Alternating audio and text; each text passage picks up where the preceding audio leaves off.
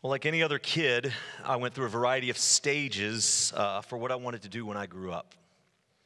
At about 5 years old, I wanted to do two things at the same time. Not at the same time, but two jobs at once. One was to own a 7-Eleven. Who wouldn't want to own a 7-Eleven? And the other, I wanted to be a garbage collector. Well, back then, it was before the mechanical arms would pick up the cans and throw the trash in the back of the truck. Before then, if you can remember, there were dudes who used to hang on the back of the truck and would go house to house, and they could just hang there and they could jump off. I thought at 5 years old, that's the coolest job that was around. So I wanted free Slurpees all day, and I wanted to hang on the back of cars. Like, that's the life of a 5-year-old. Well, as I grew out of that and I got a little bit older, I decided that I wanted to be a professional baseball player, and that later morphed into a professional basketball player. This was my dream for at least a few years. But then I started to get a little bit older, and I realized that I had limitations. Not very tall, not very strong, not very fast, not very motivated, kind of lazy. What happened was I realized that my athletic gifts or any kind of gifts that I had a ceiling. See, only a very small number of people will ever make it to professional sports, to make money playing sports. I could have taken 1,000 shots a day. I could have lifted weights and exercised and trained for hours on end.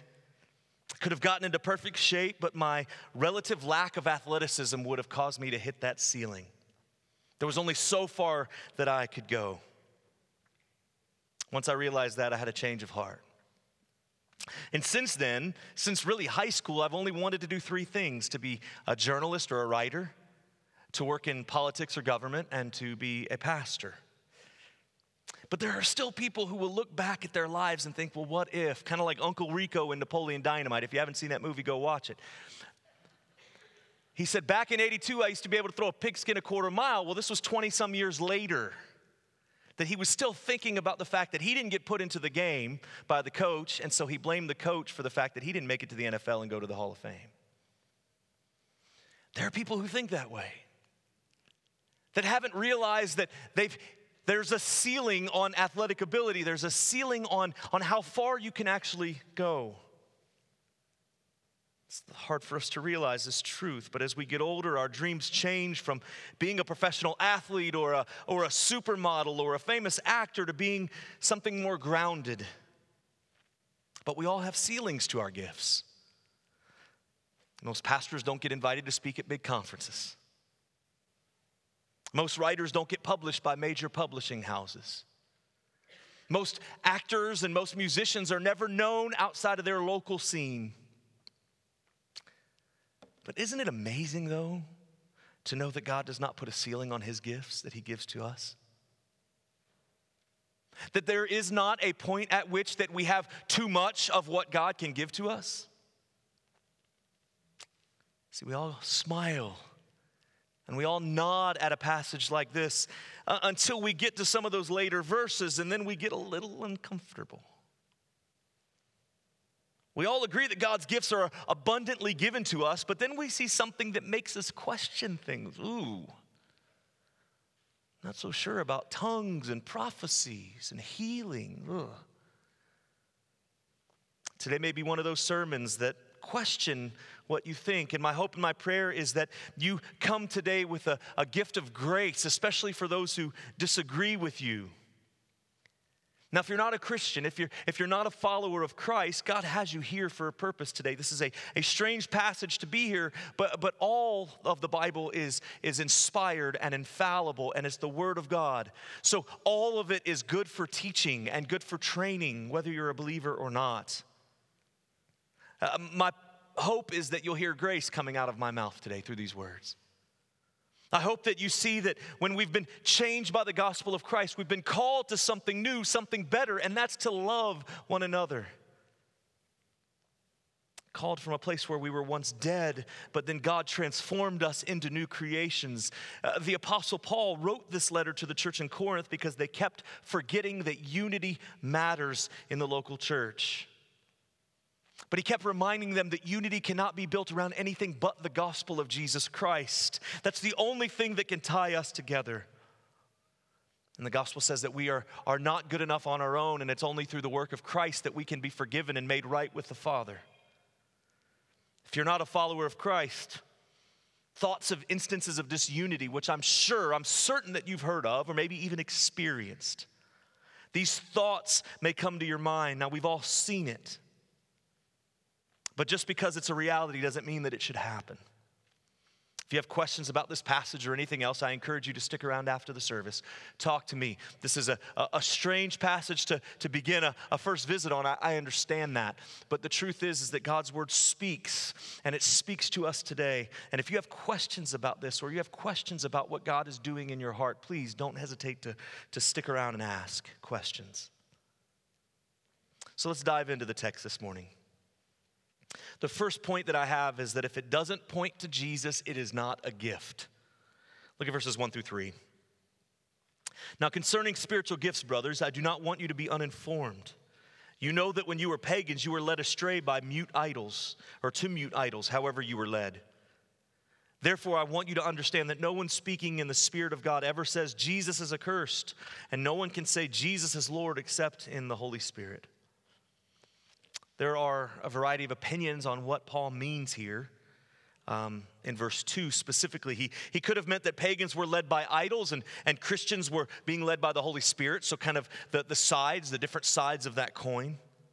Perhaps he was talking about the mysterious religions in the Mediterranean that when they would get into this religious exercise, they would start to make sounds that sounded like someone speaking in tongues. Whatever the reason, the main idea is that if someone doesn't point to Jesus or something doesn't point to Jesus, it is not a gift of the Spirit. These churches are full of things that people talk about. When someone says, hey, describe your church to me, you'll hear people say things like this: dynamic music, charismatic preacher, skillful teacher, student ministry that draws hundreds by the week. You'll hear these stories from people. How many of those things have you seen, though, where the ministry falls when one person leaves? The growing church declines when their pastor goes somewhere else. The student ministry that draws hundreds of teenagers dwindles when the pastor decides to move on. It's not always this way, but maybe that churches are guilty, and maybe we are too, of building things on our gifts rather than building things on Christ.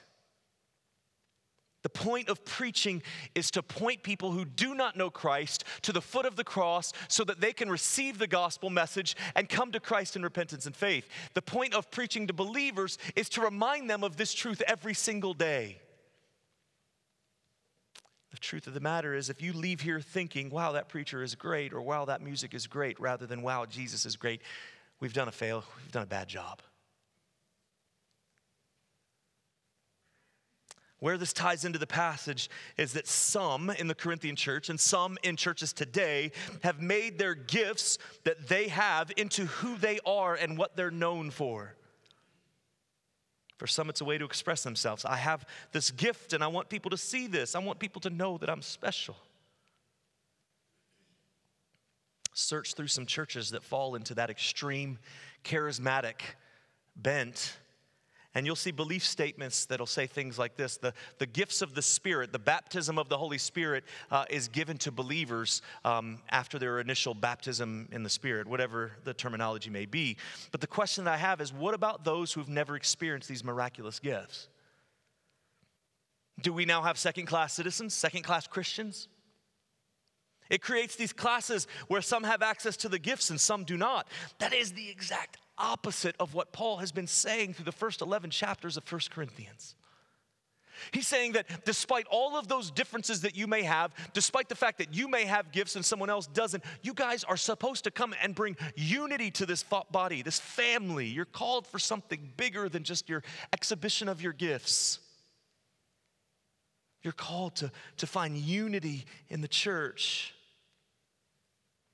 Listen, I know we've talked a lot about unity in 1 Corinthians. It matters to God, and so we see that in Paul's writing, but it's also an issue that churches today deal with. The consumeristic culture of our day has brought us to a point where if something doesn't go our way, we'll leave. If someone says something to me that I don't like, or someone looks at me the wrong way, or someone parks in my spot, or sits in my seat, or moves my stuff to another pew, man, I'm leaving. I visited a church one time, and I did not accept this job. And I went into their sanctuary, and there were blankets laid on the pews. And so I asked the guy, I said, what in the world? I've never seen this. He said, oh, that's where the ladies, you don't mess with their blankets.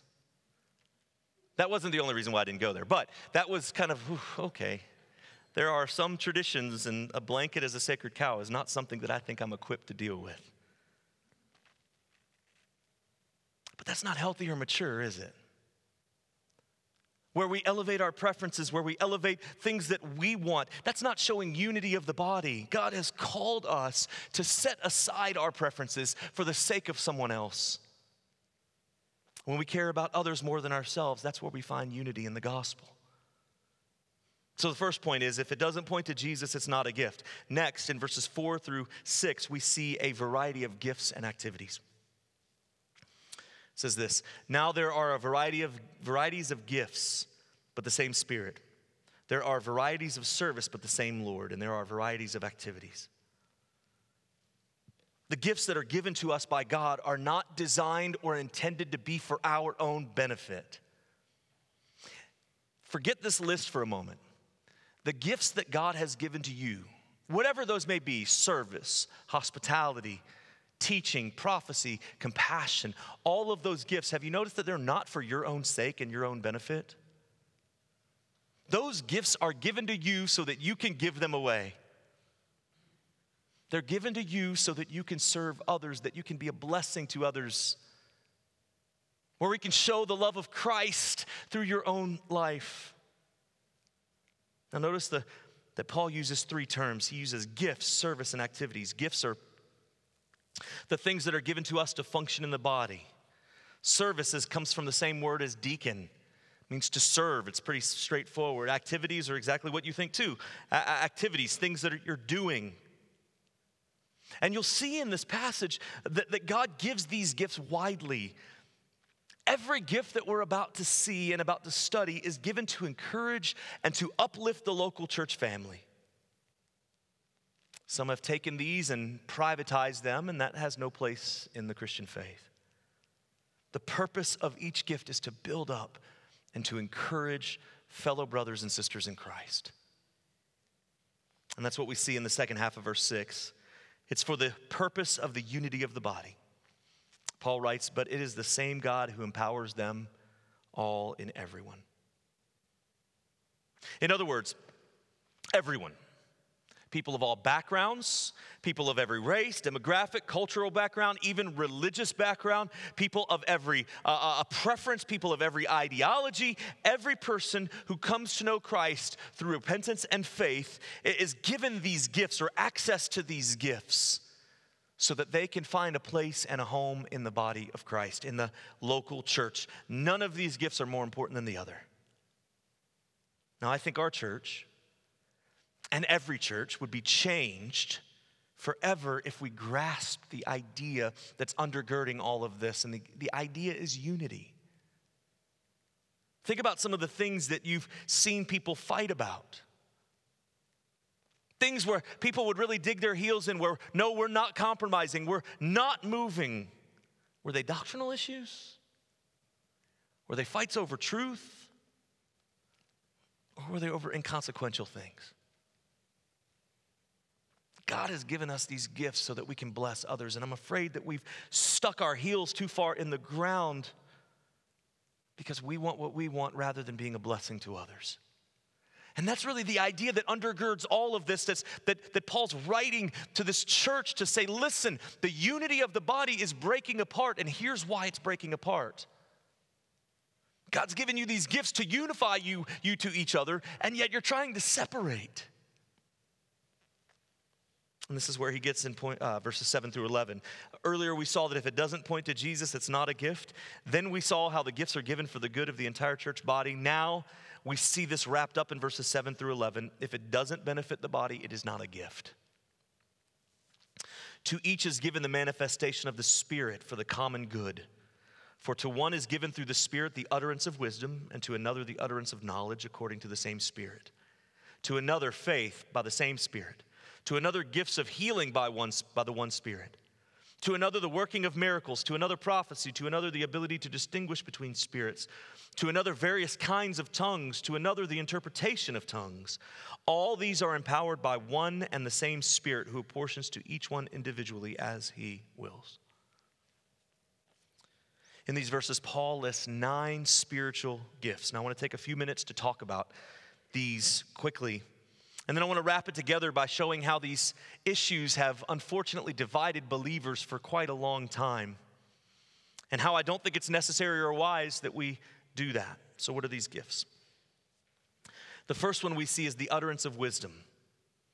The best way to view this is someone who is able to speak into the culture with the gospel. Someone who's able to see what's going on in the world and to be able to say, no, here's how the gospel answers that. The next gift is the utterance of knowledge. Now, how it happens, I'm not certain, but when we come to know Christ, we're given a new mind. We see the world differently. We think differently. We respond to things differently. This involves teaching and proclaiming the truth given by God. Next, we see faith.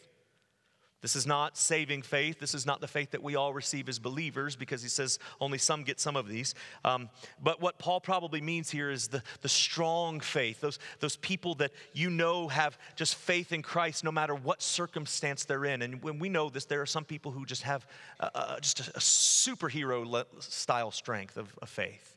That's what Paul's talking about, the gift of faith. Now, none of those are controversial. None. I don't think any of us would sit here and say, oh, I don't believe those exist today. I don't think people have strong faith. No. We see people speaking into the culture. We see people faithfully proclaiming the truth. And we know people who have a strong faith even when things are bad. We know those still exist. But then we get to the next 6. This is where the fun happens. But we have to figure out what it meant to the original readers. That's where we start when we read the Bible. I've often heard people say after they read a passage, they say, well, what does this mean to you? And I'll say this as gently as I can. I really don't care what it means to you. It doesn't matter what it means to you. What matters is, what did God say? What does he mean? And what did the original hearers, when they read this, what would they have heard? That's what matters to me.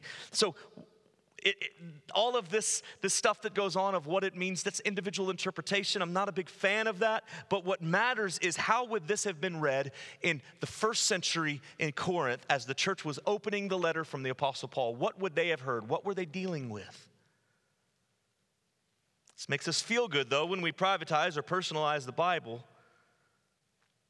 But when we see this, what did they think? So the first of these 6 gifts is healing. Pretty straightforward. We see instances of Jesus healing people in the Bible. We even see the apostles healing people in the Bible. So Paul's writing to the early church, and he's saying that there is a gift of healing, that people can have a disease or sickness, and they can be healed from that through the power of the Spirit working through an apostle. The next one listed is miracles. This is kind of connected to the gifts of healing. Could be giving sight to the blind or exorcising demons or something miraculous. Anything that's out of the ordinary would fit into this. Next one is prophecy.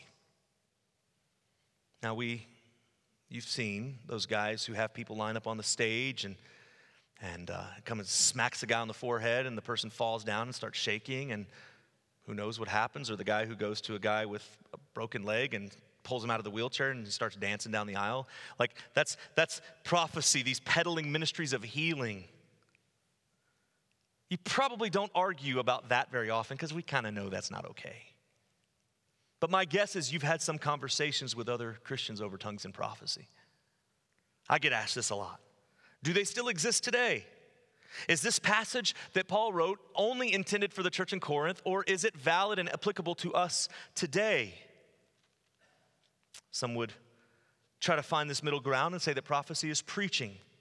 It's equated with the work of preaching. If you've done those spiritual inventory tests where you answer those questions and then all of a sudden you come up with, hey, these are my spiritual gifts, You may get the gift of prophecy. It's not saying that you're able to tell the future. It's saying that you're able to say, well, thus saith the Lord. It's more forthtelling rather than foretelling. But the examples that we see in the New Testament, and this is where we get hung up, are much more spontaneous than that. It's why Paul had to deal with worship in the church that wasn't orderly. 1 Corinthians 13:2 says that prophecy was connecting to having ancient or access to the ancient mysteries. So what do? The next gift is distinguishing between spirits. If there are false prophets or if there are true prophets, there must be false prophets. The gift is to determine supernaturally who's right and who's wrong. And then the last two gifts are equally confusing, are tongues and interpretation of tongues. Scholars have disagreed on the actual meaning here of what Paul was intending to say. Some say that tongues were something that could be understood by the listeners as if it were their original language. But most, though, believe that tongues were either a language that a person didn't understand or they were ecstatic sounds that were unknown to human ears. Paul says in verse 10, various kinds of tongues, which seems to be intentionally written for a variety of reasons. One commentator wrote this: there are 4 categories of what was happening with these tongues speaking in churches like Corinth. First, the speakers were not delirious. They were able to control how and when they spoke. Number 2, both the speakers and at least some listeners were unable to understand what was said. 3, the Holy Spirit enabled someone in the church to interpret or translate the languages. And 4, Paul preferred that people speak in church in languages that everyone in the church could understand. Now, here's where it gets a little dicey and where churches have split. And churches have broken up and people have left churches because of things like this. Where do we fall? Well, there's 3 categories of where you can fall. One would be continuation, meaning that exactly what Paul wrote is exactly what's applicable today. That all of those gifts are still present and valid and equal for today. There are lots and lots of solid churches that would take that position. A second position would be modification. Here some would say, well, a lot's changed since Paul wrote the letter. The office of apostle and prophet, in the sense of the Old Testament prophet, those offices are gone. Those don't exist anymore. So the need for these tongues and gifts of prophecy and all of that went away with it. A third idea would be cessation, meaning that they've completely ceased.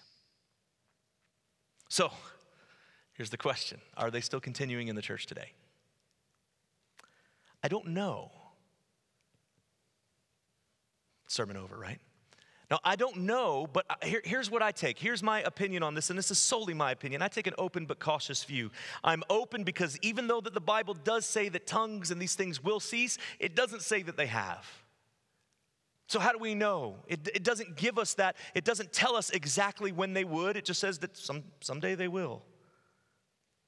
I believe that those who believe that these gifts are still valid have a very biblical case. So I'm open, but I'm cautious for a few reasons. And I've had a few questions over the years that I've never been able to answer for myself. Outside of a few minor groups, why did these gifts, in large part, almost go non-existent between the early church and the late 1800s? What happened? Why did they go in hiding? If the gifts were intended for the building up of the local bodies, why didn't they play a bigger role in the history of the church? Another question that I have is that the gifts are solely given by God. Why don't we see them displayed far and wide? If we don't really have control over these gifts and God's giving to them as He wills, then you would think that these churches that by and large don't practice these gifts would be uncontrollably able to practice these gifts.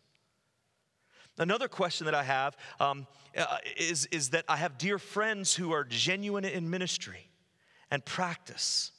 And these guys love the Lord, they love the Bible, they teach the truth, they are faithful to the Word of God. And so these things have run through my mind of how can we come to two very different perspectives and opinions on this. And I'd even say this, I'll extend a big olive branch. I'd say that people who are continuationists probably have a better biblical case than people who are cessationists. And so you say, well, wait a minute. If the Bible is your sole authority, and you believe that the Bible makes a better case for continuation of these gifts, what do we do? It's a good question. This is the final question that I can't seem to answer. If the Bible is sufficient and all prophecies and tongues must line up with what's written in Scripture, then why do we need these gifts? Why do we need tongues? Why do we need prophecy? Why do we need this interpretation? So on the other side, I've got these questions too that I haven't been able to figure out. If I hold to the Bible as God's standard and it doesn't say they've ended, then how do I deal with that? Also, what do I do with genuine believers who use these gifts because they're following what the Bible says? That they say, oh yeah, anytime that there's tongues, we have an interpreter. That's what the Bible says. What do we do? Now, some of you may not see things the same way that I do, and that's okay. You may want me to take a firm stance on this, and I understand that. But what I want you to do for you this morning is to offer a way that you can work through these issues for yourself while showing grace to believers who don't agree. See, we all have a tendency to elevate our personal preferences to standards that are much higher than they ought to be applied to everyone else. I'll give you an example.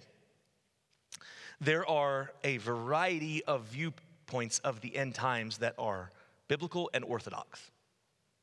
That we can lay out, we can have charts or very little charts, and we can have big maps and all this stuff. And there are a variety of viewpoints on the end times, how Jesus is going to return, what's going to happen, are we in the millennium, are we not, what is this 70 weeks, all this stuff. We have differences of opinions. And sometimes that breaks fellowship with people, but it should not. That we should be able to say, you know what, brothers, we have disagreements, but that's okay because we serve the same Jesus and we worship the same God and we live for the same gospel and we read the same Bible. So some people, though, would say, well, if you don't agree with everything I believe on the end times, you're a false teacher. That's what I went through for a few years as I was discovering and building my own theological perspectives, which surprisingly has changed even in the last 10 years. And building my own doctrinal views, I found I was getting irritated because not everybody agreed with me. I mean, after all, I'm seeing this. This is very clear to me. So what in the world is wrong with you that you're not able to see these things? I wondered why people were so foolish, so blind. See, what I was doing was I was making a non-essential issue into something that was essential. I had my theological structure, and anything that was outside of that structure was unsafe. So I avoided, I didn't fellowship with those people who didn't fall lockstep in with everything that I believed. And then a few years ago, Albert Mohler, who's the president of the Southern Baptist Theological Seminary in Kentucky, wrote a very helpful article called The Case for Theological Triage. Now, if you're in the medical field, you know what triage is, but I'm not, so forgive me if I mistake this. But what triage is, if you can imagine an emergency room, and as people are being brought in, there has to be someone there to make a decision over what case is the most urgent. So if someone's there with a cut that needs 3 stitches, and 3 guys come in with bullet wounds, they're taking the bullet victims first. That's triage. You're ordering which comes first, which is the most important or the most necessary or the most urgent. And this word actually, triage, comes from a French word that means to sort. What patients goes into surgery first? Which ones can wait? Which ones don't even need the ER at all? And as Christians, we do something like this all the time. Think about it. What theological issues are you willing to break fellowship over? Do we end our fellowship when we have a different view of the end times? Over politics? Over music? See, we often talk about these things in the church life, but rarely do we ever think about how we think about them. And Mohler says that any theological issue can be assigned to one of 3 categories. Now, this has helped me so much, and I think it's on the back of your bulletin sheet that you have a triangle. And if not, just write a triangle. It's pretty easy. It's 3 sides, all equal. And this has helped me to figure out what issues are worth dying over, what issues are worth discussing about, and what issues aren't even worth fighting over at all. So let me give you these categories, and this is all building up to this text, but it's important to understand this. First level theological issues are the essentials. Those are the things that if you remove from the Christian faith, you no longer have a Christian faith. The virgin birth, the deity of Christ, the humanity of Christ, the exclusivity of Christ, meaning that Jesus is the only way. You remove those from your faith, you have removed yourself from the Christian faith. To deny that Jesus is both fully God and man, you make his death on the cross meaningless and you have no hope. To deny Scripture admits that you have nothing to stand on. Anyone who denies these first level issues is not a believer. In all my years as a pastor, and in my years as a Christian, I've never been involved in issues of this. I've never been involved in a church issue where we're arguing over whether Jesus was fully God and fully man or whether he wasn't. I've never sat and argued about the Trinity, thankfully. Where the issues come up is in that second level. And these second level issues generally in churches today fall into issues of baptism. Gender roles are the two biggest ones, gender roles in the church and gender roles in the home. And what I've seen, though, is people elevating those second and third level issues to of primary importance. They'll say, well, we can't be a part of a church that teaches this way about this or that. I can't be in a church where the pastor and I don't fully agree on our end times view. I want you to remember something that Paul has been saying over and over again. Unity matters. It matters because God has called us to be unified around the gospel and because people outside of this congregation are watching us. When a family who is unified with a body, a local church leaves, it doesn't just impact that one family. It impacts people inside the church and it impacts people around their neighborhood and in their families. You think your neighbors aren't watching you on Sunday morning? They are. They notice when patterns change. They know when there's conflict in churches. And Paul is saying that personal preferences, that all of these things, they don't matter. Listen, what matters is a unity surrounded by the gospel. And our neighbors see us dividing over issues that are not essential. So the first, second, third tier issues are views like end times, political issues, and I'd even say gifts of the Spirit. I'm not saying that they don't matter. I'm not saying that we should avoid talking about those things. Please talk about those. We need to have discussions. Let's talk about what the Bible says. Challenge one another. Encourage one another. But let us not split over these things. My take is this.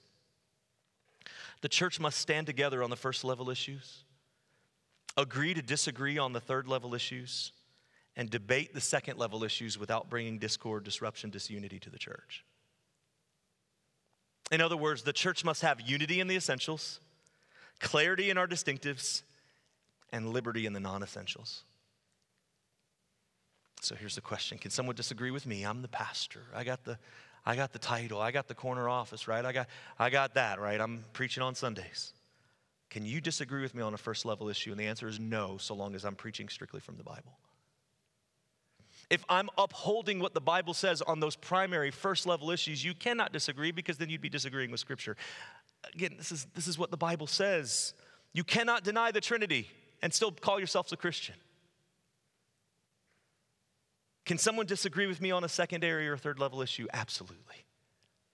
Can we disagree with one another? Yes. The church does not belong to me. The church does not belong to the elders of this church. The church doesn't even belong to you. The church belongs to Jesus and Jesus alone. And our duty as shepherds is to train, to teach, to care, and to guide our congregation. The duty as a member is to encourage, exhort, disciple, and seek ways to maintain peace in the fellowship. So my encouragement is this to you this morning. I want to encourage you to show grace to those who are still orthodox in their faith, yet may disagree with you on second and third level issues. True unity comes from the gospel and nothing else. Rival factions and non-essential theological splits have no place in the church. Let's aim to show grace to genuine brothers and sisters who may disagree with what we're at. I want to close with a challenge to examine the scripture closely. See what God says about this. And no matter where you land on this, maybe you're even like me where you're saying, I'm not entirely certain.